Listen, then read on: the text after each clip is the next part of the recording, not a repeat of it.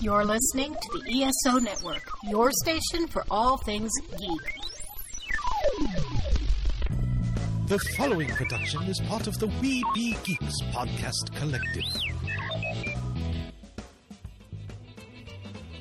Welcome to Earth Station 1, a weekly podcast dedicated to all things sci-fi, fantasy, and much, much more. Sit back and relax and enjoy the show.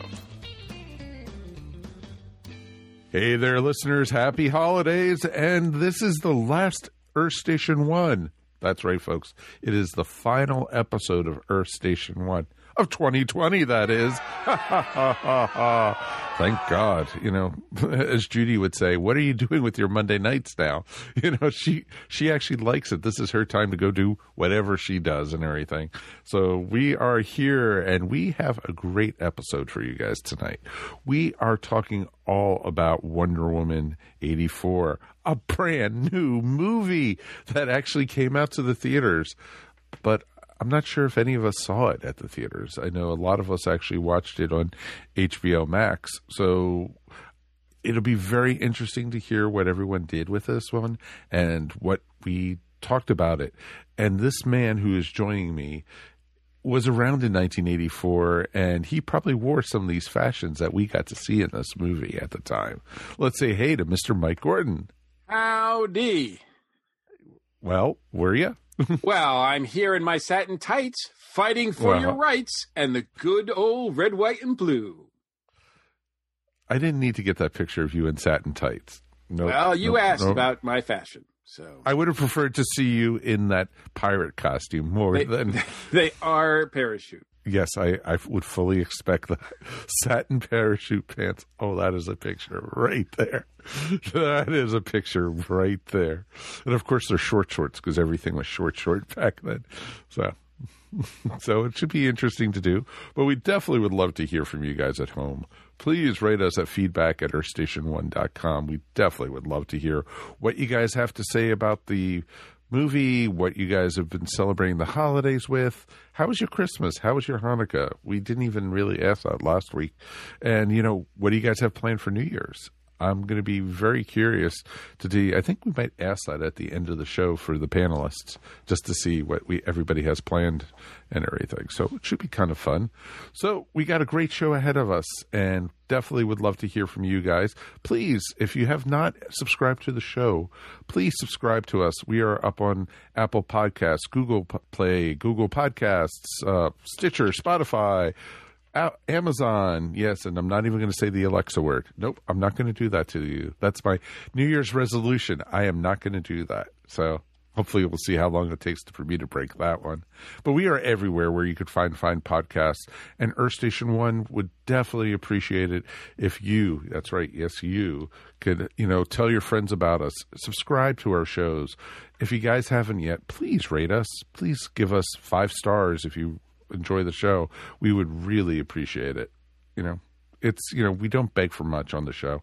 Sometimes we do, but this week we're only going to beg a little bit.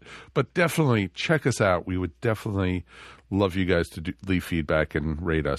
That's how other people find us also. So that would be great. Also, big shout out and thank you for our patrons. You guys have been through the year with us, and we've been giving you guys some great bonus episodes up there of the Flopcast, of Earth Station DCU, of Thunder Talk. The ESO Network Board Silly is up there now. You can also, have our shows up there in advance before the rest of the world. You can get Earth Station 1, Earth Station Who, and the Dragon Con Report, which is coming back next month already. Can you believe that one, Mikey? I am just shocked. So it's just awesome that we got, all this stuff coming, for our patrons. And as little as $1 a month, yes, you too can be entertained with exclusive material. And if the more you give and help us survive, because podcasting ain't cheap, folks, and ESO Network definitely could use some help. I could tell you that personally. I know. So definitely check out patreon.com/ESO Network. Help your network out. Help your favorite podcasts out. It would really be appreciated. Also, a big shout out and a holiday thank you to our friends over at Tifosi Optics. Tifosi your place for sunglasses. You want to roll in 2021 with a bright outlook on life and a sunny disposition. Why not come in with some new sunglasses? That's right. You could check out Tifosi Optics, and if you put in ESO Network in the coupon code, you can get 10% off your order. So that means 10% off sunglasses, gamer glasses, or even safety glasses. Tifosi Optics, you can even custom make it there. Just go to TifosiOptics.com and say ESO Network and Earth Station 1 has sent you. We'd really appreciate it. And now we're here with artist extraordinaire Oscar Ramo. Welcome to Earth Station 1. Hey everyone, thank you for having me. It's an honor to be here. It's an honor to have you. Welcome to the station. Thank you. For those people who may not be familiar with you and your work, tell us a little bit about what you do. Okay, well, I'm Oscar Ramo, or Ozzy Ramo, writer of Divine Feather, a series I just launched on Kickstarter. Currently, we are at 92% funded, and the campaign ends January 7th. Oh, wow. So it's coming up. Yes. Excellent. Well, congratulations on the support you've received so far. It looks like a great project. Tell us a little bit about Divine Feather. Absolutely. Well, the series is a Mexican mythology story about the importance of family and the cycle of life and death. It follows Anna, an archaeologist, through her life. We will learn her connection with the gods, why is she so special. Since she was a kid, she has lost many people. And for some reason, she can see death. This is not a spoiler. I hate spoilers. But she can even interact with death. And death seems to know her for a reason. Why does this happen? We will find out together. The series begins in 1947 and takes us to the 2000s. The present in the series. Anna is 53. She's a grown woman, and we will see very important moments in Mexican history, like 1968 student massacre, 1985 earthquake, many different moments. That's awesome. It's great that it's very cultural. Now, I'm familiar with, you hit my sweet spot when you talk about mythology, because I grew up loving Greek Roman mythology, Norse mythology. A little bit later, we're going to be talking about the Wonder Woman movie, which uses all sorts of mythology. A while back, I got really interested in American Indian mythology. But I must admit, I'm not really that familiar with Mexican mythology. Tell us a little bit about your interest in that and how it came about. Well, I'm glad. I agree with you. There's not many stories about it. Right. So good for you. You're tapping into a market with untapped potential already. Absolutely. Yes. And it's very grounded. It's sort of like Thor, Wonder Woman meets Indiana Jones, Tomb Raider. It looks, the art looks beautiful on this. Thank you. Yeah, it looks really stylized and very, if I dare may say, like what we sort of associate with sort of Mexican art, especially with, like the Pixar movie that came out with the, Coco. Yeah. It's kind of beautiful. It's kind of got absolutely that really sensibility about it. So I love it. Now, how long have you been interested in comics and storytelling through comics? For all my life, since I was 8 years old, my mom and my aunts, my dad bought me comics, and since forever I've been reading. Interestingly, the first thing I wrote, it's a crossover between Harry Potter and Winnie the Pooh. And since then, I've been involved with stories. And have you done any comics before it prior to this? This is my first one. Your first one? Yes. Oh man, that's a good feeling. Very exciting, yes. Yeah, very exciting. Now, like I said, congratulations on making it so far with looks like, you're about to reach your goal, which is amazing. And like I like to tell people when they listen to this show, if you check out the Kickstarter and the goal has been quote unquote met, that doesn't mean, I don't need to support them, because, if you want to get this book, right? So you want to get this and you want to support, because usually the amount that you ask for is just the basic, right? So any support that people can give is welcome. You can go above and beyond. And we like to encourage that among our listeners as well. Most of our listeners already know that, and we have a pretty good track record. I do appreciate all the listeners who in the past have donated to Kickstarter accounts and supporting, especially when it comes to supporting independent comic people, because that's near and dear to my heart. So, Absolutely. It's Divine Feather #1, and it's going to be one of 4. So do you foresee, obviously, coming right out of the gate here, getting this one done, and then going right to work on the second issue? Absolutely. Yeah, I want it to be an ongoing series, but let's go slow and see where this takes us. Awesome. Also, but go ahead. I have a promotion for your listeners. If you get the special package, it's actually $15 and send me a message that you come from the podcast, and I will give you extra trading cards, extra postals, and extra art prints. Oh, awesome. Very cool. Well, yeah, definitely mention that you, send a personal message to Oscar saying that you heard the interview there's got to be some compensation for going through the trauma of the Geek Seat, right? Absolutely. I'm very excited to be here, but I have something for everyone here. Which also I want to, the last thing I want to make people be sure of it, and definitely check out the Kickstarter, because, man, the artwork on this is beautiful. This project looks great.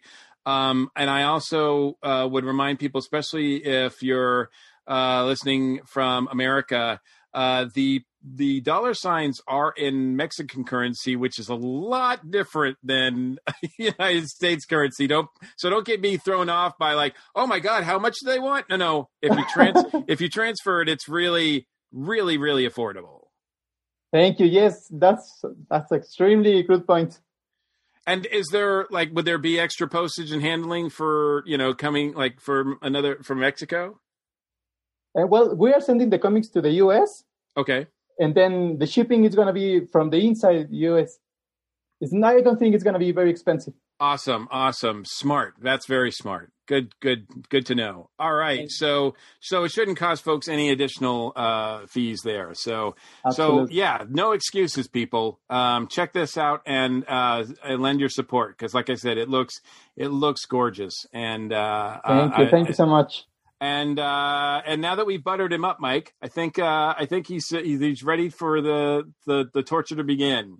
Well, he's all smiles. I'm not 100% sure, how this is going to work, But then again, he is a comic creator, so that means nerves of steel right there. Oh, yeah, absolutely. Sure. Exactly. So I think, late night drawing and writing out stories and everything, the Geek Seat will scare him. It'll put terror into his face, but I think he might pull it through. I think so. I hope so. Tears, maybe, but I'm trying to gauge this one. So. We'll see. All right, Oscar, are you ready for your first question, my friend? Absolutely, I'm ready. Okay, what was your favorite geek out moment? Oof, I geek out so easily and can't stop talking about it, so cut me off when you feel it. But probably my favorite geek out moment was my first convention, where I met Dan Slott. I didn't know much about conventions, but I didn't care about buying comics, panels. I had to meet Dan Slott. It was the only day he was going to be there. So the entire day I was in the line, and when it was the moment, literally my legs were shaking. I had so much to say. I just froze. It was cool anyways. We talked a little, and at the moment of the picture came out so blurry, and it was mostly our legs and the floor. And I was so sad. No. I went to the bathroom, and I thought about a plan. I was going to wait a little bit more and see if I found him a little bit later. I came back to his table, and he wasn't there. I thought he left. And then I turned around, and he's coming back running to his table. And I talked with him. He wants to take a picture with me. We talked a little bit. I was so happy. Oh, that's wonderful. That is Yeah. awesome. Dan's He a was great so guy. nice. I've met him, and I love his work. His work on Spider-Man, She-Hulk. He fantastic, is an yes. amazing writer. Oh, that is awesome, man. I'm glad that was it turned out to be a great experience for you. Absolutely. Well, because that could have easily led into the next question here. What is your most disappointing geek out moment? Oof. Well, yeah, you're right. Well, very similarly, in a convention, I wanted to meet Jim Starlin. And when it was my moment, I didn't have the correct ticket. And so I came back later, and he ended up signing my book, but it was a lot of waiting. And mostly it was disappointing because it wasn't his decision. It was just the staff. And I mean, I understand. It's the rules and everything, but that could have been very, very bad. Oh, totally understand that. Totally understand that. What geeks you out the most? Big moments in comics and movies and series, like, I mean, no spoilers, but the finale of Ten of Swords, it was so good. Mandalorian Season 2 finale. Endgame's last big scene. Yeah, moments like that. Oh, yeah. I think everybody geeked out when Captain America went, Avengers Assemble. Ooh, yes, absolutely. And everyone's just like, you know. Absolutely. You know, and they're still coming off when, you know, he got the hammer from Thor. It was just like, okay, I don't know if I can handle this anymore. Exactly, yes. It was such a great moment. Oh, yeah, totally. What turns your geek off? When a build-up doesn't pay off. Like Game of Thrones finale. I mean, I was hoping for different things, and probably most of us were. But yeah, moments like that. Okay, no, perfect. I think that's one of the new number one answers on the show, Mikey. Right? For that category. What fictional character would you like to meet the most? I'm going to say Cyclops. He's my favorite character. Really? Yeah, he's such a great leader. And yeah, probably Cyclops. Okay, that's cool. From the comics or the movies? No. The movies are the comic books. That's probably the I next see the question. comic books. Okay, because that goes into the question: what fictional character would you not like to meet? Cyclops from the movies. No, I'm kidding. I'm kidding. Probably Wolverine on the same X-Men boat. Yeah, I tell him that I think Cyclops was right, and he'll probably cut me up. Yeah, unless you have a beer. Yes, hope so. Hopefully. Or maybe Palpatine also. I want to say that I'd be a wizard, but if I were a Muggle, probably Voldemort. Okay. Yeah, well, he who must not be named. Shh. Come on. Exactly. What is your favorite geek word, phrase, quote, or pose? Ooh, I'd say Green Lantern South. Oh, very good one. Yeah. That in is brightest awesome. day, in blackest night, no evil shall escape my sight. Let those who worship evil's might beware my power, Green Lantern's light. Such a good oath. That is awesome. That is awesome, man. That is cool. Dude, wait a minute. I just have to know here, because it's so rare that we get someone who's so fluent. Can you say the oath in Spanish? The what? The oath in Spanish? I don't think I know it, but let me try it. It's en la noche más brillante, en la noche más oscura, ningún mal escapará de mi vista. Teman el poder de Linterna Verde. Nice. I think something like that. That is awesome. That sounds cool. You could have said anything to us. And we're like, oh, that's awesome. That is awesome, Oscar. Thank you. What is your ideal geek occupation? In real life, I'm a writer.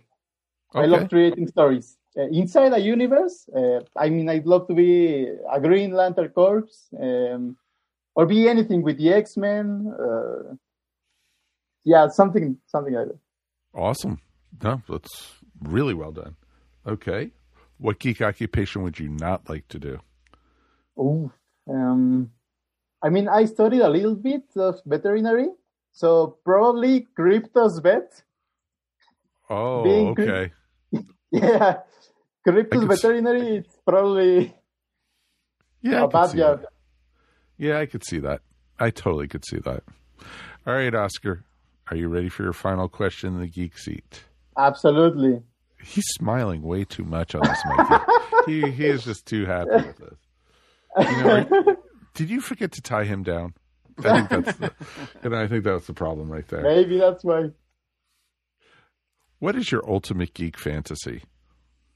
Ultimate geek fantasy to write, to make a reality this universe I'm creating, and this series, this issue is the beginning of my universe, and whether millions or a few people read it, I want to make it a reality, and I have to give all these characters life.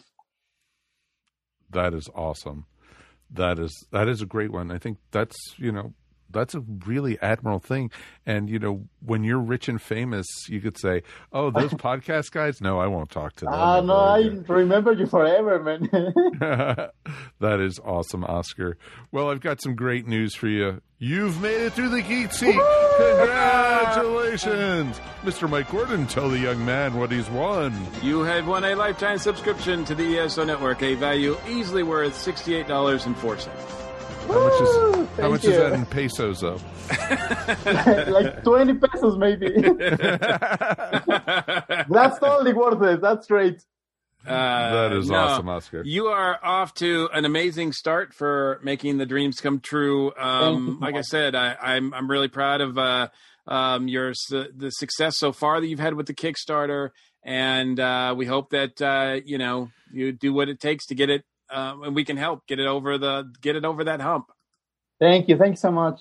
So you can get it over so that you can start the new year off right. Thank you. With a bang. Absolutely. Absolutely. Thank you for inviting me. Absolutely, and I know that you're participating this weekend in CromCon, like we are. So yes. I know that it's only a virtual space, but it's kind of cool that we'll be virtually almost hanging out, kind of at a con. Absolutely. I mean, after such a rough year, it's going to be very, very cool. Absolutely, that is awesome.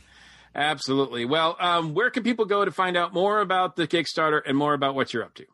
I mean, go to Kickstarter and find Divine Feather. And if you want to talk with me, meet a little bit, I'm ocde.ramo on Instagram. And I think that's it. Okay. We'll have links to both of those in our show notes for people. Thank you so much. Absolutely. Thank you. Yeah. I'm truly honored to be here. As a new writer and unknown to everyone, thank you so much that you gave me this opportunity. Thank you. The airlock is always open to you. Thank you so much. Just don't step out of it. Exactly. The first step is a doozy, as we like to say. Let's take a quick break, and we are going to be back, and we are talking about Wonder Woman 84.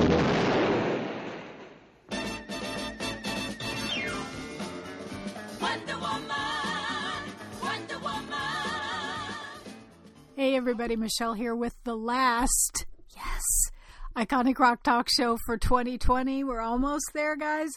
Last week I told you about the Grammys Hall of Fame recipients for 2021. Those awards go to the recordings. They announced those last Monday, and on Tuesday they announced the Special Merit Awards. Now these go to actual people. The Lifetime Achievement Award honorees for 2021 are Grandmaster Flash and the Furious Five, Salt and Peppa, Selena, and the Talking Heads, as well as jazz legend Lionel Hampton and opera icon Marilyn Horne. The Trustees Award recipients are famed R&B producer E. Kenny, a.k.a. Babyface Edmonds, jazz saxophonist Benny Golson, and Ed Cherney, who worked as an engineer on the soundtracks for A Mighty Wind, Born Legacy, and Fast Times at Ridgemont High, as well as Michael Jackson's Off the Wall album and records for Sting, Bob Dylan, the Stones, and many, many, many, many more. And if you're into the technical awards, I think these people always deserve a mention. They always get their awards like the night before. Daniel Weiss, who his company produces the IBIS digital mixing console and Gambit series digital products. We couldn't have records without them, even though we don't understand what they do.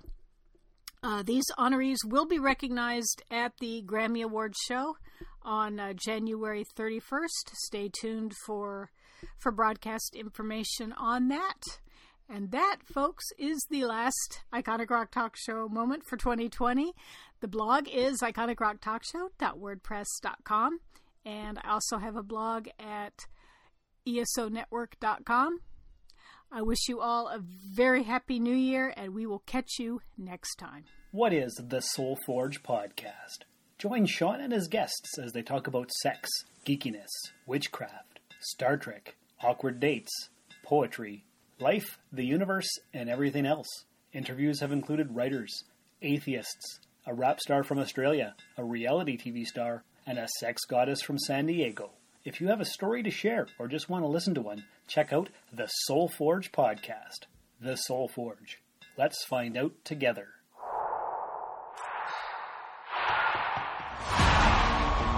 This world is not yet ready for all that you will do. Your time will come, Diana. And everything will be different.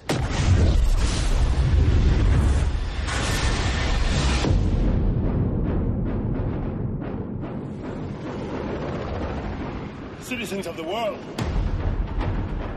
I'm here to change your life. Anything you want, anything you dream of, you can have it. You look like you saw a ghost. Diana, look at you. It's like not one day has passed. I don't want to be like anyone. I want to be an apex predator. You've always had everything, while people like me have had nothing. Well, now it's my turn. Get used to it.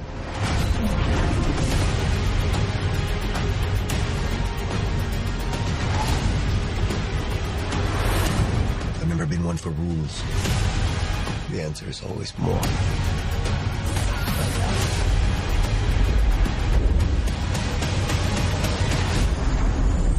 The way I fly, they will never find us. I forgot to tell you. What? Radar. Will they shoot at us?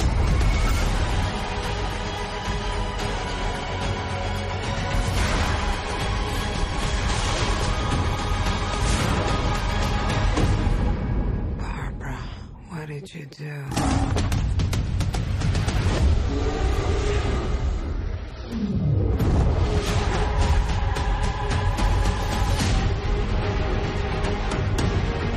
You know, I'm not so keen on this one. I figure you are, but you know what? I'm ready to go.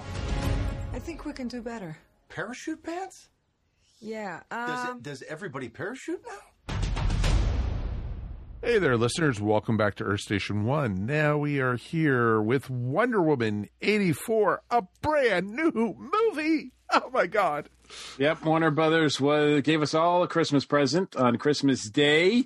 It premiered in theaters as well as on HBO Max. Yeah, we're going to talk all about this new movie that came out in 2020. And we've got our movie crew to do it. We've got Ashley with us.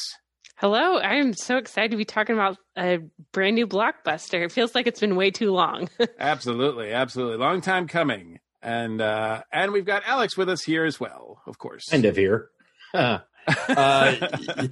no, I mean, it's cool. I don't think we've talked new movie since September. Since Bill and Ted, maybe? Since Bill and Ted? Okay. Yeah, maybe. Yeah, so it's great to be back in the saddle talking about movies that people haven't already seen 100 times.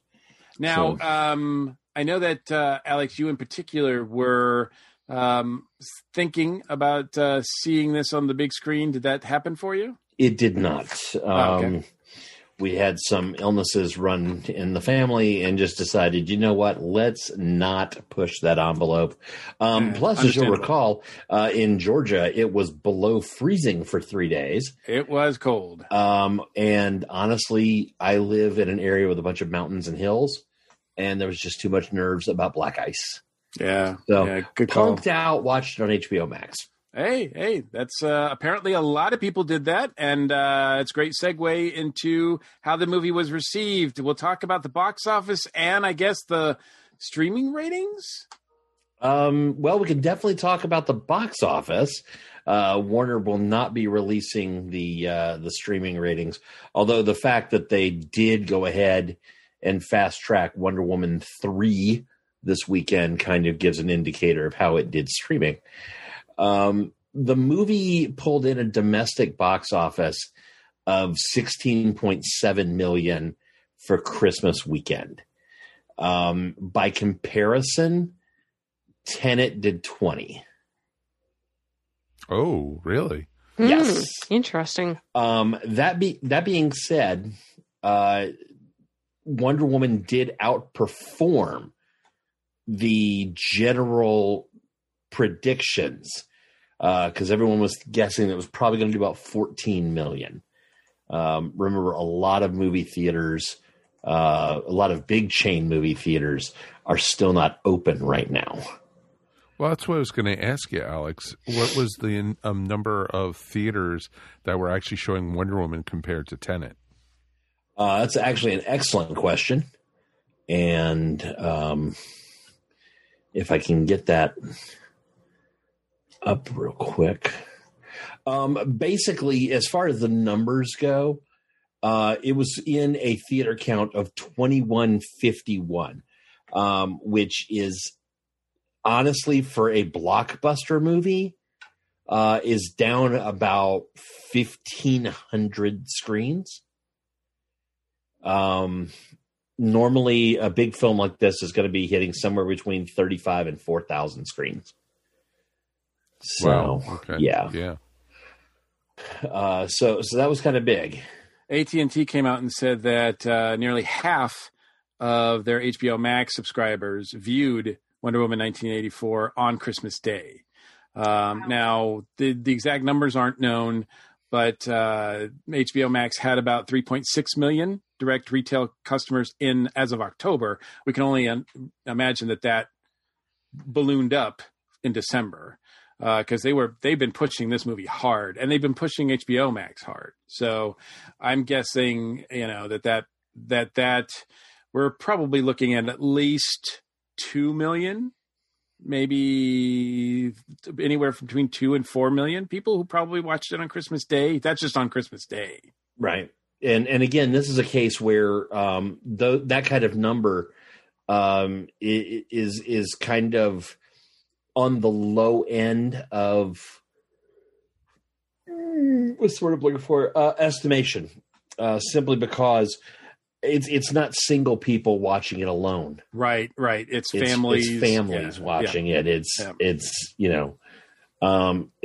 people doing watch-togethers and things of that nature that are going to that pull this up. So it's quite possible this movie actually did really spectacular. For the streaming aspect, which again is proven by them announcing Wonder Woman 3 so quickly this past weekend.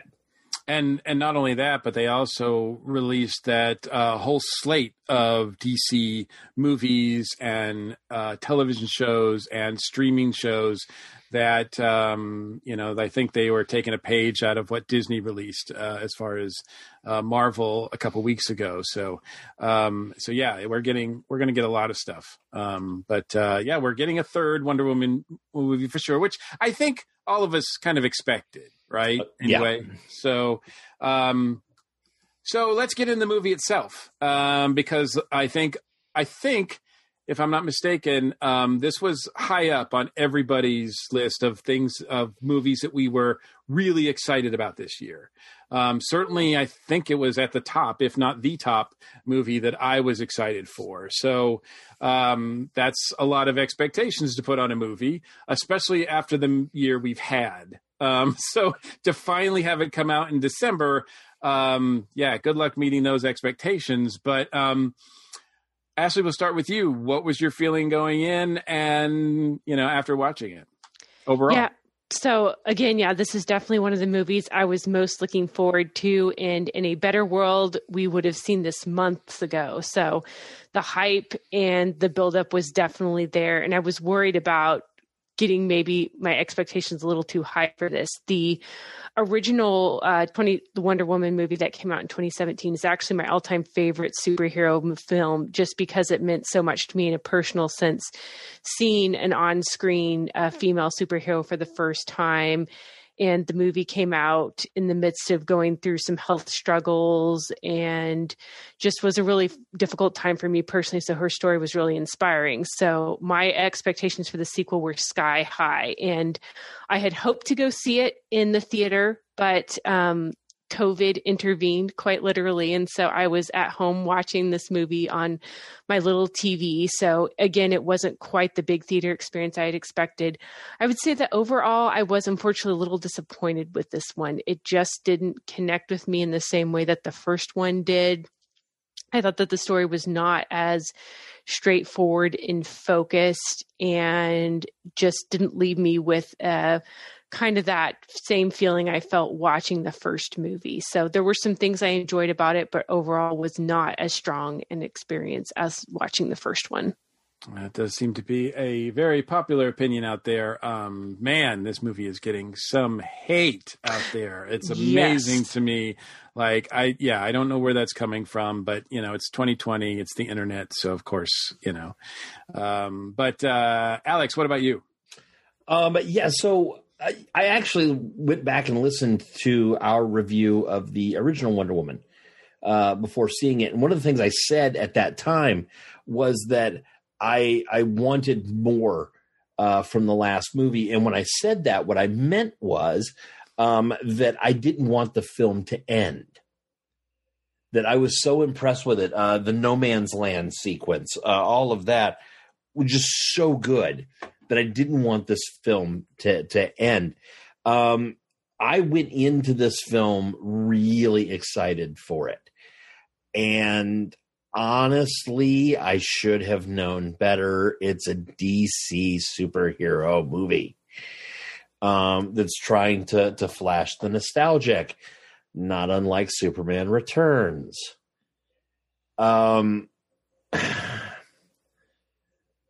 The movie's unbelievably weak in the villain department, and it's completely underdeveloped in the plot department. You want to push this to the bare essentials, the villain is the monkey's paw. No, it's true. That's a good way to put it, actually. And I'm sorry, but Gal Gadot and Patty Jenkins and Wonder Woman deserves more than a crappy sequel. And unfortunately, we got ourselves a crappy sequel. You're not hearing any argument there, dude. I actually, no, I kind of agree with Alex a lot on what he just said. I was excited for this one. I really was. I think we all, like you said, we all were pretty much, but was there too much hype behind it? Was our expectations, because it was a brand new movie, a brand new superhero movie, coming out that, because we haven't even gotten Black Widow or anything like that. I think that what they said recently, it's been 18 months since we've had a Marvel movie, just about. Yeah. Mm-hmm. So, this is big. This is, something that we've all been waiting for quite some time. So having Wonder Woman come up and the nostalgia value and taking place in Washington, D.C. in 1984, where I was a senior in high school. This was my heyday, Georgetown, where, and they captured it. They completely captured the feel of Georgetown in 1984 with Commander Salamanders and some of the other stores that they had, and restoring Wisconsin Avenue to what it looked like at the time. They did great. They did I smiled at Chess awesome King. job. Yeah. Well, when they were at the mall, there is no mall like that in Georgetown. No. Sorry, but or even in Washington, D.C. In Virginia, yes, but not in D.C. itself. No. But it was nitpicking, and I'm not going to go with that. But I like that they brought back Steve Trevor, the way they did it. You know, the possession thing. We'll get into that. Villain wise, they didn't even call her Cheetah in this movie. You know, Kristen Wiig was. I liked her character. I like what they did with her, but she wasn't Cheetah to me at all. And also Max Lord, you know, this is like I think they had Max Lord on some of the TV shows on Supergirl. I think it was on Smallville and on Supergirl. Yeah, so this is the third time we've seen Max Lord on screen or on the big screen. So I was like, when I saw who it was, I pointed to Judy, the Mandalorian, and she says, "Oh, okay." So it was great. As a villain, no, he wasn't. He was not convincing. He wasn't even. I didn't even feel like, yeah, he was a threat, but it wasn't a threat that was Wonder Woman quality type thing. I thought, you know, I thought it was very weak storytelling. I agree with that. And the plotting was not there. The movie had some wonderful moments, and I hope we can focus on that.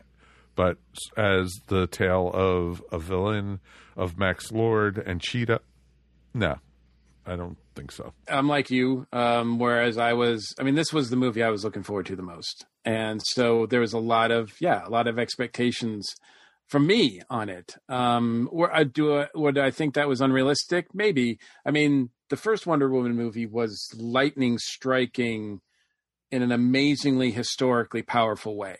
It was more than a movie. It was really more than a movie. To experience that again was a lot to ask, especially on the small screen. But so Jenkins and company had their work cut out for them, but they also had a long time to develop this movie, and even fix some problems if they needed to, because of the delays. But what we get is kind of a mess. There's some good stuff. There's some really good stuff. And so I understand that people are disappointed, and I'm not saying that it's a great movie by any means, although I think some people are being a little too dramatic about it online, saying that it's the worst movie ever made or the worst superhero movie ever made, et cetera, et cetera. That's, I'm not going to go even close to that far. I mean, I recently watched Batman v Superman a couple weeks ago, and I would watch this movie 10 times before I'd watch that movie again, once. It's, I think it all comes down to a script. It's a bad script. It needed, like a number of polishes. Because there are themes, there are threads in here that are really interesting, but ultimately they're not connected properly. It's kind of messy, and there's some weird decisions that are being made here. From the comics, I know Maxwell Lord. He didn't start off as a Wonder Woman villain in the comics. He kind of gradually became that because of something, ironically enough, Jeff Johns wrote. So it's not a surprise to see that in this script that's co-written by Jeff Johns that they use him. But I have some things I liked about using him, but ultimately he was not enough. And look, Cheetah is Wonder Woman's main villain. For most people think of, if they think of Batman, Joker, they think of Wonder Woman, Cheetah. Like in Challenge of the Super Friends, Cheetah was the one that was in the Legion of Doom. She is the one that everybody knows. This Barbara Ann Minerva didn't really ring true to me in any way. I'm not a big Kristen Wiig fan, so that had knocks against it right from the beginning for me. But I can't say that she was to blame because if you take her out of the movie, I don't even know if people notice because she's not really integral to the plot in a lot of ways. So now, before we get into some other things, I do want to say, too, that I do think this movie suffered from me seeing it on a smaller scale because there are moments in this movie, particularly the moment where Diana learns to fly. And when her and Steve are in the jet going through the fireworks, I'm like, this is supposed to be majestic, grand moments that I should be enjoying on the big screen. Yeah. I haven't seen a movie in the theater on the big screen since Birds of Prey, ironically, another DC movie. Yeah. And I've seen a lot of movies, new movies, on streaming. This is the first time I've watched a movie on streaming and I thought, man, I wish I was seeing this on the big screen. I agree with that completely. Those scenes were meant to be like, wow. I don't think they rate it wouldn't have saved anywhere. The movie. No, I don't think. But it would have helped a lot. I don't think any of those. There was no scene in this movie that was the No Man's Land scene from the first movie. No. But I think there were some scenes that would have been more powerful if I'd seen them on the big screen. I think Patty made them to be on the big screen, and unfortunately we didn't get to see them that way. Yeah, but a movie with a bunch of cool scenes and no story is not going to work, and that's the biggest problem this movie has, is it has a totally undercooked script. Yeah. There is Chris Stuckman, who does reviews on YouTube, pointed this out. He said 100 minutes into the movie, he paused the film and went, wait, have we not seen her as Wonder Woman since the beginning of the movie? Mm-hmm. She has a fight in the shopping mall. In the shopping mall, and her next big fight sequence is the caravan. Right, and that's 100 minutes. That's 100 minutes that goes by. Wow, I didn't think it was that far. That doesn't bother me because one of the things that I do like about a Wonder Woman movie is it subverts your expectations of what to expect from a superhero movie. The fact that when she fights defensively. The fact that when she defeats the main boss villain in this one, she does so with a conversation rather than a punch. I love those elements of Wonder Woman. But they did that because she was a weakened character. She fought defensively through the entire movie because she was weak, because she wasn't a strong character at all. No, I didn't see that. I didn't see that there was anything wrong with Gal's performance. And, there was a character flaw, but they set that up that she had that when she was younger about how she's willing to believe a lie rather than accept the truth in some cases. And that kind of hurt her because I was disturbed, and I guess we can get into it now, but Mike, because you pointed this out too, I was disturbed by the fact that Steve came back possessing another man's body.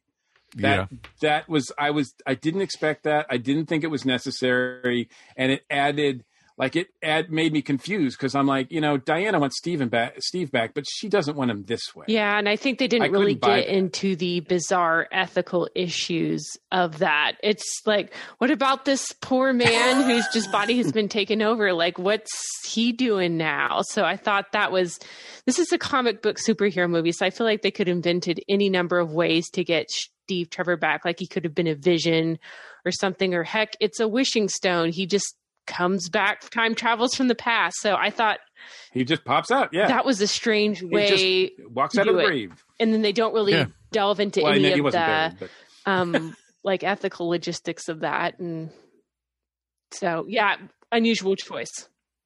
Yeah, that was really weird. I could see Diana like sacrificing her powers in order to get Steve back, but I can't understand her sacrificing another person to get Steve back. See, that's where I was confused with while I was watching it until towards the end of it, that she was losing her powers because of Steve. I thought she was losing her powers because of Barbara wishing that she was, I kind of thought that too. Diana. Mm-hmm. And Oh wow! Because I thought they made it pretty clear that a wish takes away your whatever you hold dear the most, which I don't think Diana thinks of her strength as being her most like things that she treasures the most. But yeah, the thing with this was the big monkey paw aspect of this was that it wasn't taking what you thought was the most important thing that you had, but more along the lines of what other people thought was the most important thing you had. But in the case of Diana, it was taking away. I mean, it wasn't Max when she wished. It was just a rock. So why did the rock? How did the rock decide what to take away? It doesn't matter what the rock thinks. No. That's awesome. Thank you and good night, ladies and gentlemen. I'm done. All right. So before that was the line of the show. I'm sorry. Because absolutely. Because I walked right into it. Awesome. Great setup. Because there's a lot we could rag on, and because there's a lot that's wrong with this. But I want to start off by, Mike, you mentioned we should focus on some stuff positive. I want you to talk about like what your favorite thing was that you liked about it. Ashley, was there something that you loved in this movie, or liked at least? I really loved the opening on the Themyscira. I think that world is so cool. I loved how much we got to see of that in the first movie.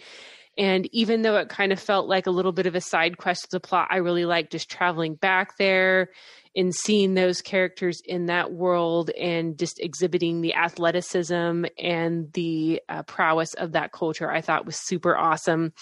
We already touched on this a little bit, but I loved seeing Diana learn how to fly. I felt that was emotional, tying back to her connection to Steve Trevor. And I thought there was the really nice moment again when they're flying together in the plane and the fireworks are going off, and her goodbye with him was very emotional and I thought was well done, even despite some of the weirdness of how that character got there. So I think that Gal Gadot and Chris Pine just have great chemistry as those two characters. And I can definitely see why they wanted to bring them back, because they have such a great connection, and it would probably be too much of a stretch to bring Steve Trevor back for a third time, but it is just why not? Keep throwing him in each movie just in a different weird way. He's the Kenny of the DC universe. Yes. It's like, they killed Steve again, you bastards. I'll never complain about Chris Pine showing up again. So Wonder Woman 3 surprised me. Full name is Steve Trevor Palpatine. No one is ever really gone. No one is ever really. Yeah, thank you, Uncle Ben. Anyway, for me, honestly, Themyscira was awesome. It was great getting to see Robin Wright back. I love that character, and I feel like we could have gone an easy, 30 minutes, 40 minutes just in that area. Having her as the mentor character is really a brilliant idea. For me, honestly, favorite moment of the movie, Linda Carter. The cameo appearance at the end of the movie after the credits have started. That was so awesome. Yeah. But again, even then, she winds up looking at the camera, winks, breaks the fourth wall. Because, I've been doing this for years. Winky face. Check me out as Linda Carter's Wonder Woman, now streaming on HBO Max. Exactly. She looks great. I'm sorry, but yeah, she always has, always will. For someone who's almost 70 years old, that she looks fantastic. Yeah, she's been great on Supergirl. I think her character is done on that show. But prior to last season, she was the president on that show, and she was great. So I've seen her recently. So it wasn't like, I haven't seen you in a while, because I know a lot of people probably like this is the first time they've seen her in decades. For me, Sky High. Oh wow, yeah, cool. Yeah. So, Mike, what about you? What's something positive that you have? Well, like Ashley said, the chemistry between Gal and Chris was amazing. I loved it in the first movie. Still there, this one. They belong together. The chemistry was there. I just don't like how they got there in this movie. And the fashions in this, the cars, everything for, what they had in this movie. This was the Reagan era. I'm glad they touched on the whole nuclear thing, the whole televangelist, the whole, cable was in its infancy still in 1984. A lot of people don't realize that, nowadays we have hundreds and hundreds of channels. Cable was just, starting up, and, it was still in its infancy. There was good things about it. Her learning to fly was great. Her telling the story of the warrior about the armor, that was cool. I even liked the friendship between Barbara and Diana at the beginning. It made sense and everything, because Diana was the one person who recognized her for what she knew and what potential she had. But that just went sour because of it. And it was interesting to see. I think, if you had me with the first two acts, great. I enjoyed the movie. I've enjoyed the fight in the desert. I thought that was awesome with the caravan, and that was very well done. The third act, I think they fumbled the ball completely, and that's what disappointed with me, and that's what I'm remembering about this movie. And I've seen it twice already, folks. Wow. So I will say I like the soundtrack. We got Hans Zimmer back. He kind of set up her theme in Batman v Superman, and then for some reason he wasn't able to do the movie, the score of the first movie. So he's here scoring this one, and the Wonder Woman theme is all over it. And I love the theme that he's come up with for Wonder Woman. I love to hear it. It's so refreshing to have a character have a set theme that you recognize, and actually I find myself humming. It's just really powerful, and they don't seem to do that for any other character, and I don't understand why, because that's part of the fun of doing these characters, making these movies, is creating themes for them. So I like the way the music was. I probably will end up buying the soundtrack because of it. And I'm going to say this. So I'm not a big Max Lord fan. But I will say at the beginning, when they introduce him, the idea of having Max Lord be this guy, this business guy from the 80s, who I remember those ads that you used to see on TV with the real estate guy with the two girls in bikinis on his yacht saying, "This could be you." And it was all celebrating about, like, it was the 80s. So it was about excess. It was about lifestyles of the rich and famous. They needed Robin Leach to have a cameo in this. That really, I like the idea of making Max Lord that kind of guy. That was perfect. That was really, really well done. Yeah, I recognized him that way. This is coming from somebody whose parents actually fell for a couple of those things. Yeah, so. Ponzi schemes, pyramid schemes, like that kind of. They were running rampant all over the 80s, and I like that. I think Pedro did a great job performing that character to the extent of, here's a guy who is ethnic, but look how he's trying to make himself look as white as possible to fit in with the 80s mentality. I really liked and appreciated that aspect of him. Obviously there's some other issues. I mean, his relationship with his son, and the fact that, they should have kind of really played that up a little bit more, so it meant more at the end. And there's a lot of things that I think, threads that just should have been connected better in the script. I don't think an editing job would have helped. I think you'd had to start really with the script and working on, I think there's some really valid, interesting threads here. Things about, like, be careful what you wish for. Don't believe in lies. Wonder Woman's all about hope. She's all about truth. And so this movie that has to do with that, I think that's where we stumble. But I will say that I'll give them props for making Max Lord, at least in the beginning, kind of interesting. Once he makes the wish that he's the stone, then I think it all goes to hell for me. Really, because I'm like, I never felt there was any kind of chemistry between the kid and and Max Lord. No. Really. All right, so we've talked about things we liked, and if there's more stuff you liked, feel free to bring it up. But I also want to ask you guys a question.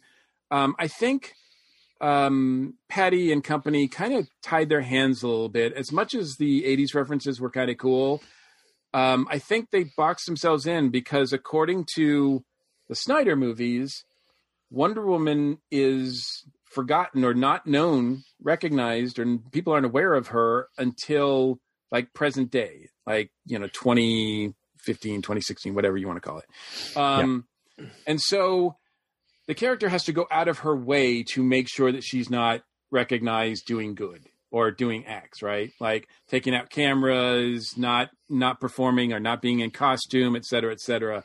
Did this need to take place in the 80s? Should it just, why not take place now?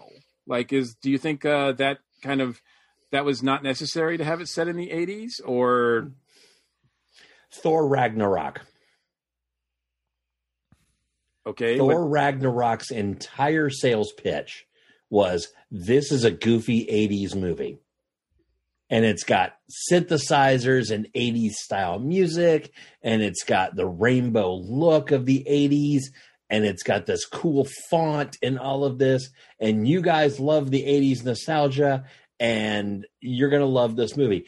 And Thor Ragnarok made 3 times as much money as the previous ones. They made this movie an 80s movie to be a marketing tool. Yeah. No, it did not have to take place in the 80s. And considering the fact that they used one 80s song that came out in December of 1984, they did not have to do this movie. The only reason to do this movie in the 80s is because people were shopping in malls then. According to the credits, That's there's true. actually 3 80s movies, 80s songs. I only heard one of them, which was Welcome to the Pleasure Dome by Frankie Goes to Hollywood, which I thought was perfect for that scene. Yes, it was in December of 84. Yeah, but they also apparently, Duran Duran and Gary Newman also appear on the soundtrack. I don't know where they are in the movie, though. So, it could have been in a passing car or something, and that's.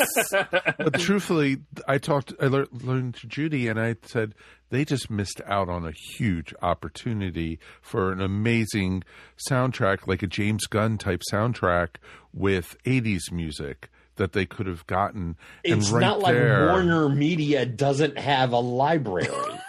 No, exactly. And did you say that Gary Newman might have been played in Cars? But that's not the song that they used. Really? It's not even the Gary Newman song they used. No, because Gary Newman Cars came out in '79. So there you go. It was an oldie by that point. Come on. Well, obviously they were being pretty loose on when actually music came out in the DC universe. So now, and you said something else good about this movie. Chris's reaction to all the new technologies and everything, that was awesome. That he did that, the total fish out of water, because, think about it. 1917 to 1984 was a huge technology gas. But then for him, who's only flown a prop plane, to be able to fly a jet right away. He's good. Like, wait a minute! Wow, go Steve, type thing. That was He's part of such a wish. Mary Sue. Steve, I will say this: I do like. There were some great moments with Steve being a fish out of water, which is awesome because in the first movie, Wonder Woman was the fish out of water. Exactly, I like that which reversal. is great. So it was a nice way to work that in. I liked his morality.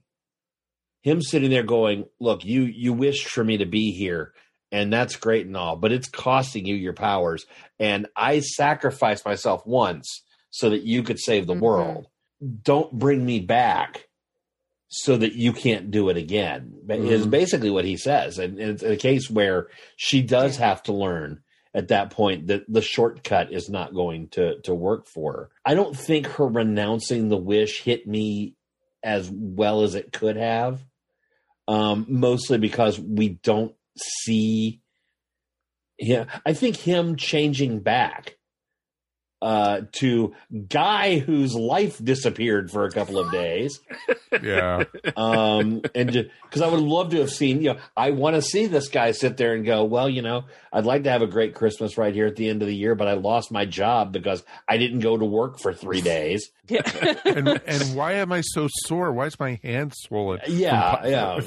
Have I been punching a wall or something? I'm sorry, but during that last scene where she sees him, they meet, quote unquote, for the first time, I kept thinking, I'm like, yeah, Diana's just looking at you like, hey, dude, you don't know me, but I've had sex with you.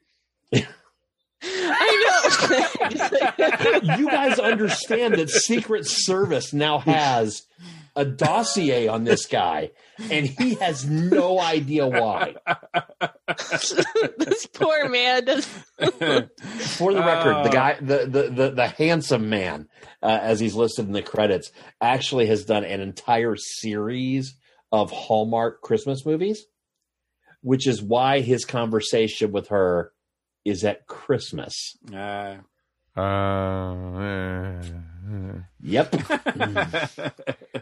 Again, this is the stuff they thought about, not fixing the problems with the movie.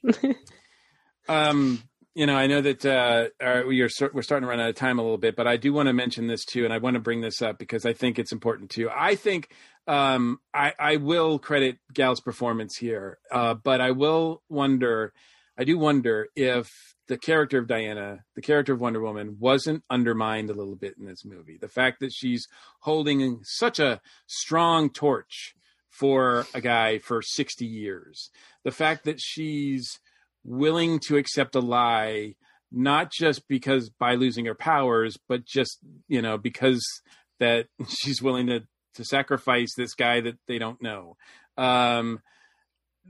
That seems kind of things that I wouldn't associate with Diana at this stage in her life, maybe early on, possibly. Mm-hmm. But I mean, we go over, the Themyscira scene shows that she's had this problem before, or she's had this dilemma before where she kind of cheated and tried to get by on a lie.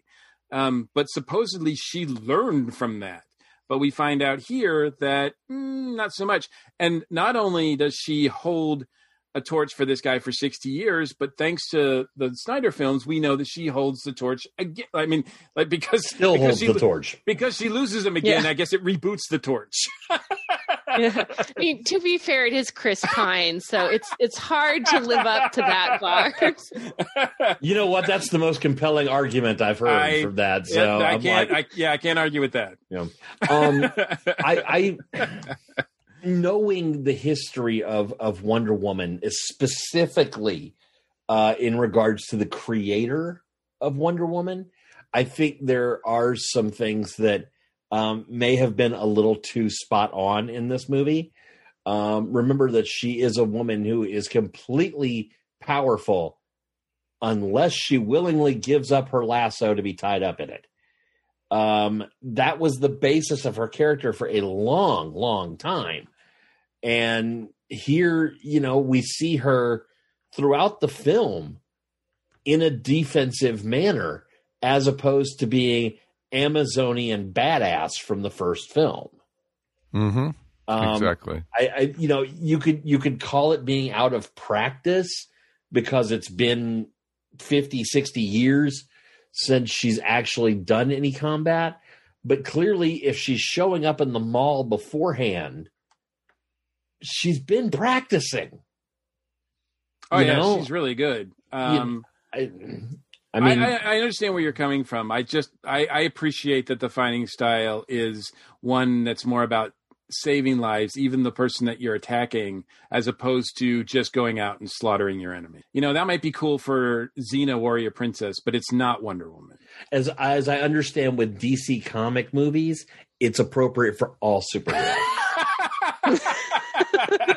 And if someone's got a gun problem, it's because they've only got 2 hands and 5 guns. This does have Snyder's name on it. Over it. So I was fully expecting a Martha somewhere in there, Well, slow motion fight sequences and yeah. That's the other thing that's interesting, too, because recently Patty Jenkins, doing the press for this movie, was asked about how she felt about, the Justice League movie and Whedon versus Snyder cut and all that kind of stuff. And she kind of went to bat for Snyder and said that, we had been working on our vision of Wonder Woman that was going to be comprehensive, and that Joss's vision that he showed in the Justice League movie did not gel with that. Now, it's been a while since I've seen Justice League, and I don't know if it's worth a rewatch or not, but I didn't. The differences might be subtle, but it's obvious to me that she's on board with the Snyder version of Wonder Woman, because she and Snyder have kind of put this together. But I don't know. I don't know where Diana ranks here. I know that I understand that Patty Jenkins wouldn't give us a Wonder Woman that was subservient to men, but man, you could make an argument that sometimes in this movie she is. Oh yeah. Yeah, I feel like the story needed more nuance. Like if you're going to have Diana be pining for Steve for all this time. I like the pun. Hey, I didn't even catch that. So Ashley with I'm done for the night. But so I feel like they should have done that with a lot more nuance. And maybe this was a movie they should have set back a little further. Like, what if you'd set it in the 50s? Like after World War II, you have that kind of economic boom. I could see like Pedro Pascal's character working in that setting. But I feel like, the choices they made weren't necessarily bad in some instances. They just needed a lot more depth and a lot more nuance pumped into those in order to be able to tell a stronger story. They need to be polished. Mm. Mm-hmm. All right. So anything else we want to say, either good or bad, about WW84? I did want to say that I really loved the gold costume with the wings. I thought that looked super awesome, and I wouldn't mind seeing that show up again in a future Wonder Woman movie. I dug it too, especially her fighting style with it. But I did kind of wonder, I'm like, why does she need it? Why did she go back out of her way to get, like, it would have made sense if she didn't have her powers, but at that point her powers had been restored. So I was like, it's one of those things that didn't make sense. Because those Christmas ornaments and action figures aren't going to sell themselves. I understood. Well, I mean, it's the poster has her on it, so like that. So, exactly. The fight between Cheetah, I'm using air quotes with Cheetah, and Wonder Woman at the power station, and that armor was supposed to have withstand armies of men, and it was being torn apart by Cheetah right there. It was just fingernails. Exactly. Yeah. It was like, no. There was no. Sorry. I didn't mean to sound like Palpatine there, but yeah. So, but no, it was. I really wanted to like this one. I really did. And there, like I said, there were things I liked about it, but I can't give this one a passing grade. Yeah. This one hurts. This one hurts because I think we were all big fans of the original Wonder Woman movie. And, you get Patty Jenkins back, you get Gal back. And I'm like, man, we could have had Godot in more Fast and Furious movies. And instead she's pumping this one out. Dude, give me Giselle and Han any day of the week, man. Mike, I don't know if Alex and Ashley will get this, but Mike, you had to appreciate Simon Stagg. Oh, it was awesome. It was awesome. And I'm hoping they're going to do a Metamorpho TV show now with this guy as Simon Stagg. Yeah, that would cost too much money. That's too much CG, even for nowadays. Metamorpho would just be entirely a CG character. Maybe an animated movie. Hey, there you go. But that was he showed up I think on The Flash season 1, but he was killed by Harrison Wells in the Flash series. Seeing Simon Stagg, because the actor they got looked like, I mean, it was good. They brought him perfectly to life in this one. I was really impressed. There was, the characters themselves. I thought, I could see, Pedro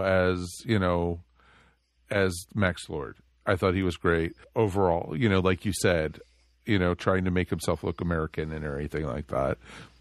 That's totally believable. He looks like like you said, one of those shysters from the 80s movies. And, but you also didn't get an introduction of, some of other people that they work with and stuff like that. So it was just like, I know they couldn't fit any more new characters into this. So. Yeah, I only saw it once, so I'd have to see if there's more. But there aren't really a lot of other DC or Wonder Woman comic references in this movie. Like Stag is there, but and he's not even a Wonder Woman guy. But if you're a comic fan looking for cool obscure Easter eggs, this is not. You're going to be disappointed in that regard too. So no, did you see Candy though in the apartment in the picture? Yeah, that was a nice touch, especially since like every other picture was Steve. I'm like, really? Yeah. I mean, Ashley would understand, but that must be what her office looks like, right? Yeah. Again, Star Wars and Chris Pine. Star Wars and Chris Pine. Yes. If Chris Pine ever does a Star Wars movie, watch out, folks. You'll just find me passed out in the aisles of the theaters. I'm just going to point out that Patty Jenkins, who has worked with Chris twice, is doing Rogue Squadron. That's true. Exactly. Well, we know who's in charge of the Rogue Squadron. There you go. And we know, and we know Chris can play a pilot. So. All right, so I think that does it for our review of Wonder Woman 1984. Yeah, I'm not going to ask. I mean, rating if you want to, but any last words about the movie? Maybe even what you're thinking about a sequel, if you're okay with that, Ashley. Yeah, definitely. I like all the characters, cast, and people involved, and I would like to see the third one maybe try to tackle less and be a little bit of a smaller, more intimate story focused on those characters in the heart of Wonder Woman and what she stands for. I felt like there were so many villains and like side stories going on. You almost lost track of Wonder Woman, who's the main character. So I'd like to see the sequel focus in back on her and what makes her special. Cool. Alex? I'd like to go ahead and put a permanent memoriam on mousy side characters who suddenly become the villain, because we've seen it with Amazing Spider-Man 2, Batman Forever, or excuse me, Batman and Robin, Batman Returns, and now this one. And I just feel like if you're a mousy character in a superhero movie at this point, the superhero should just straight up murder you in the first scene.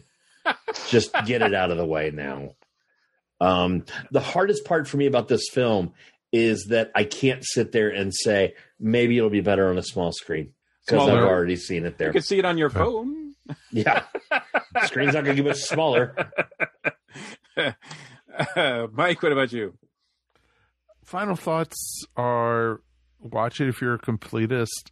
Watch it if it's, if you like the character of Wonder Woman played by Gal Gadot. She does a great job. She's left with a really crap script, and I am so looking forward to seeing her in Wonder Woman Y2K. What are you talking about? Wonder Woman 2020. It's just her inside all day. Exactly. Hey, that's fine. We'll never see her in costume on that. That's one. Fine. As Ashley feels about Chris, I'm right there with her about Gal. So I'll be fine with that. Yeah, likewise. Look, if anybody associated with DC or, Patty Jenkins or anybody associated with the Wonder Woman in the next movie is listening to this by chance, please do yourselves a favor and have, instead of Jeff Johns, ask Jeff Johns to please just stick with Stargirl, because he does an excellent job with that show, and hire Greg Rucka to co-write the next movie with Patty Jenkins. I think that'll solve all your problems. Greg Rucka, for those who don't know, is a great writer. He did a great run twice, a good 2 runs on the Wonder Woman comic title. And he recently wrote and came out with The Old Guard on Netflix this year, which I think is a better movie. He can write strong women characters in action. So, he can. And you also didn't see Barbara withdraw her wish. So, we're going to see what happens there. She could return. Hopefully in a better way. So awesome. Well, thanks so much. This is our final review of 2020. So the next time you hear us, we will be coming to you for the movie in 2021. What that is, we have no idea. So, because we have no idea but it'll probably be on HBO Max. So thanks everybody for the wonderful reviews and discussion as always. And we'll be right back with the con. In your satin tights, fighting for your rights, and the old red, white, and blue.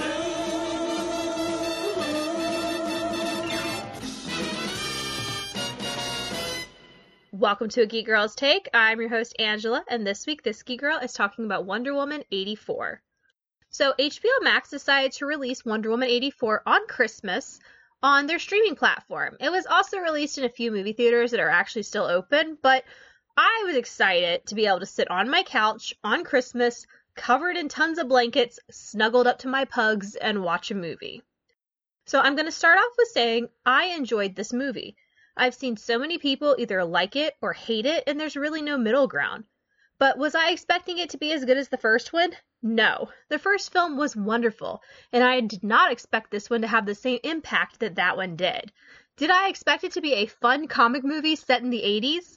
Yes. And for me, it was just that, and that was enough. Now, I'm saying I liked the movie, but that doesn't mean I didn't see problems with it. It could have been shorter. Cheetah should have had a larger role.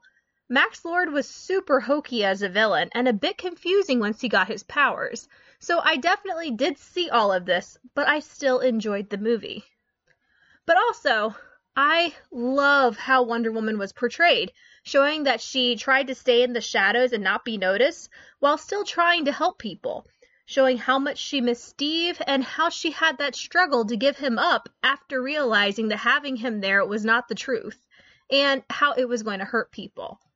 I love the interactions between Diana and Steve, and I really even enjoyed the interactions between Diana and Barbara. I wanted to see more of that. And of course, I wanted to see more Cheetah. I feel that we just did not get enough of her, and that it was lacking in that department, that I feel like she should have been the main villain in the end, instead of the 5 minutes we got with her.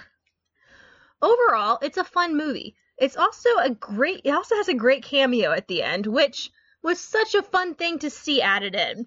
Since we all love Linda Carter, of course we do. She's amazing. And I was so happy that they finally worked her into the movie somehow. So that's fun, especially if you didn't realize that there was an after credits sequence, which I knew about because it was the only thing I had really seen after the movie came out, which I'm glad I missed all the spoilers, but I'm happy I knew about that. If you want to hear a bit more of what I thought about the movie, and as well as some of the other ESO podcast hosts, you should check me out on the ESO DCU podcast for this week about Wonder Woman 84. Well, thanks for listening to A Geek Girl's Take. What will I talk about next week? Well, you're going to have to listen to find out. Everyone these days could use a little support, and your friends at the ESO Network are no different. With the ESO Network Patreon, the cool thing is when you help support us, it's you who will benefit. With 4 tiers starting for as little as 25 cents a week, you can listen to some of your favorite network podcasts early, hear exclusive content, maybe get some ESO swag, or even possibly take a shot at the geek seat. All you need to do is sign up at patreon.com/ESO Network. Welcome back for the week of December 31st, 2020. Bye-bye, 2020. It's the ESO Network Con Report.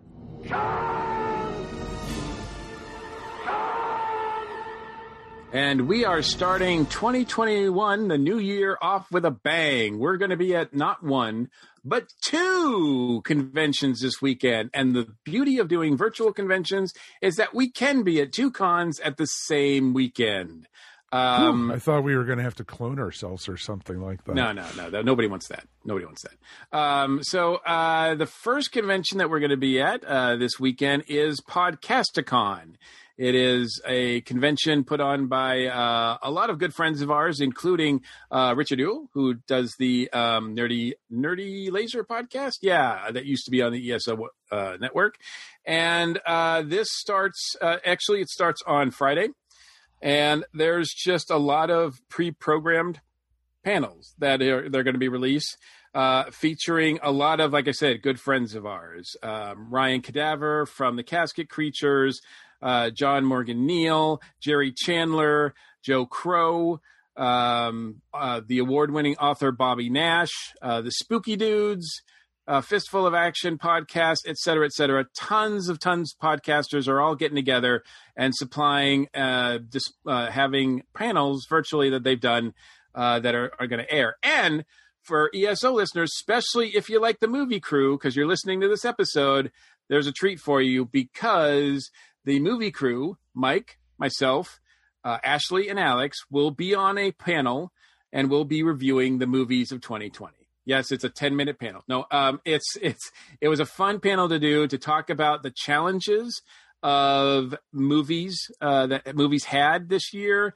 as well as some of the successes and, you know, some of the failures. So definitely look for that. The exact schedule of when our panel is going to be out there is not been revealed yet. So check out the Podcasticon page on Facebook, and we'll have a link in the show notes. And starting at all the programs start at 5 p.m. Programming starts at 5 p.m. on Friday, January 1st, and it goes till January 3rd at 3 p.m. Eastern. So there's going to be programming, I think, nonstop from Friday through Sunday. And like I said, Mike and I, Alex and Ashley, will be bringing the ESO movie crew to that convention sometime that weekend. So look for us. I think the panels are also going to be there all weekend, including and afterwards across. I think they have a YouTube channel, but I'm not sure the details. So once again, just go to the website to find out more information. And as we get more information, we'll relay it to you, certainly in our Facebook page and that kind of thing. So we're very excited to be participating in Podcastathon. Wow, that's not even easy to say. But then the next convention that we're going to be participating in this weekend, if you guys listened last week, you would have heard us talking to Pops Van Zandt about CromCon. Now, this is CromCon 10. Pops and his crew have been putting them on all the first weekend of every month for 2020 through the pandemic. And that's going to continue into the next year. This is 3 days of programming, mainly comic related, involving interviews with comic creators, interviews with established creators, indie creators, and podcasters, and other folks as well. Mike and I are scheduled to appear as part of the Earth Station 1 crew on Sunday, January 3rd at 2:30 p.m.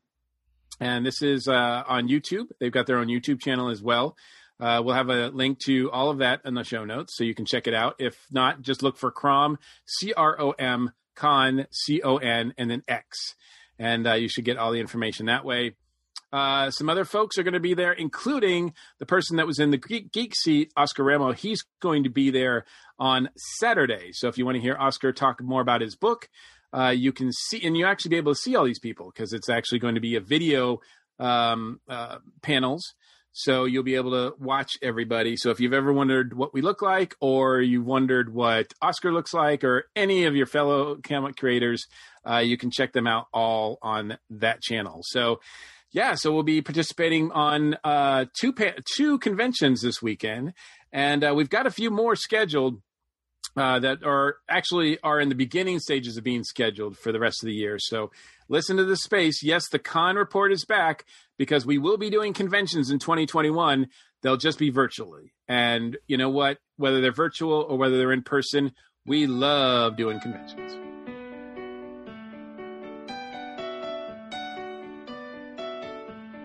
So that's going to wrap up another episode of the Earth Station 1 podcast. That's right, folks. We are done for the year. And I want to thank our movie folks for being here. It is always great to have these two folks with us. Alex, thank you so much, my friend. Especially since it's been such a tough movie year. Yeah. Yeah, I think I saw like 4 new movies this year. It's sad, but thank you. It's always a real pleasure getting the chance to talk with you guys and be a part of this. This is honestly 4 of the best in the business, and I'm not ashamed to say it. Anything you want to shout out about, my friend? Yeah, I'm going to steal it. You knew I would. I know. Bastard. Yeah. Christmas Day, before seeing Wonder Woman 84, I actually sat down and watched Pixar's new movie Soul. And I highly recommend it. I think it's one of Pixar's best movies in decade, easily. It is done by Peter Docter, who did Inside Out, Up, and several others. So I can't recommend it enough. Musical score is pretty unique. John Batiste from Colbert's show does the jazz portion. The ethereal side of the score is actually done by Trent Reznor. And just an amazing cast. It's really well written. It's got a cool message too. So, it's on Disney's, streaming plan. I don't think it would have made, the kind of money that some of their others have made in the past. So being streaming is probably the best thing for it. But that being said, it's a really good movie. I think this movie has the most heart in it since Up for me from their Pixar. And he did that one too. I know. Which makes it even more equal. Yeah, that was going to be my shout out. So, but yeah, I agree completely with you. And you and I were going back and forth earlier today about it. Yeah. It is wonderful. If you get a chance, folks, Soul is amazing. Jamie Foxx and Tina Fey are awesome. And the chemistry between the two of them is really well done. And there's some other great voice actors in this one, which I don't want to surprise, I don't want to ruin it because there's some pretty nice surprises in there too. And Ashley, thank you. Oh, thank you. It is always a pleasure. Anything you want to shout out about from bed? Yes. I wanted to give a shout out to my goal this year to try out some new streaming services. And when I was sick in quarantine, I signed up for a new streaming service called BritBox, which I've been having a lot of fun with and highly recommend. Has a lot of different period dramas, I believe classic Doctor Who, and it's just some nice feel good, cozy stuff to watch. So it's not too expensive to sign up for a month. And so if you're looking for some new fun streaming services to check out, I highly recommend that one. So I'm thankful to it for keeping me entertained while I'm stuck here at home. It's the only way in the U.S. right now to be able to see the newest season of Red Dwarf. So it's pretty awesome. BritBox is a lot of fun, and you're going to find tons of stuff that you didn't even know exists. Or you go, wait a minute. Is this the British version of the American show? But so it is a lot of fun. I think definitely, folks, if you get a chance, especially with the cold winter ahead of us still, and we're going to be quarantined for a while still. Please, BritBox is definitely one of the better ones out there. And I wasn't even going to touch on the Doctor Who because that's a given. Come on. All right, Mr. Mike, we made it through another one, my friend. We did, and as always, it's my pleasure. Anything you want to shout out about, sir? I do. I want to give a shout out to another podcast here on the ESO network, Earth Station DCU. I had the privilege of joining Cletus and Drew to talk all about, guess what? Wonder Woman 1984. So if you want to hear me prattle on more about it, but you can also hear a couple of other friends of the station. Kevin Eldridge from the Flapcast appears on it, and the Geek Girl herself, Angela Pritchard, is on it as well. So the 5 of us talk about our thoughts and experiences watching the new Wonder Woman, and it was a lot of fun. So check that out. It's going to be episode 220, 221. I'm not really sure what the number is, but we'll have a link to the Earth Station DCU page on our show notes, so you can just check it out when it's released, which I think will be in the next week or so. Excellent. Yep. DCU, and another spin-off of our podcast. So, it's pretty amazing. Drew and Cletus have been doing a great job. And if for any fan of the DCU, and I think there's going to be more and more fans of it, especially with what HBO Max just announced today, that they're going to be doing, 4 movies a year now for DC, that they're announcing 2 on HBO Max Direct and 2 at the theater. So it's going to be pretty cool. They've got 2 Batman movies in the works. I know we've talked about one of them before, with with a glowing vampire as the Bat. So it's pretty cool. Launched out of the pods. It would be interesting to see what happens there. So my shout out real quick. I've been exploring a lot of audios lately, working from home and, listening to podcasts is a given, but I've been also listening to some audiobooks. And I've actually been listening recently to Neil Gaiman's Sandman, which is an amazing tale. They basically do, I think, the first 20 issues in this tale. It's over 11 hours worth of audio that they do, and it's a full cast. It's just not Neil Gaiman there reading the books to you. This is a full cast adventure, and it is, folks, I couldn't even begin to tell you the cast, of who's playing who, but, James McAvoy, I think, is playing Sandman, and Kat Denning is playing Death, and Neil Gaiman is being the narrator, and it is amazing.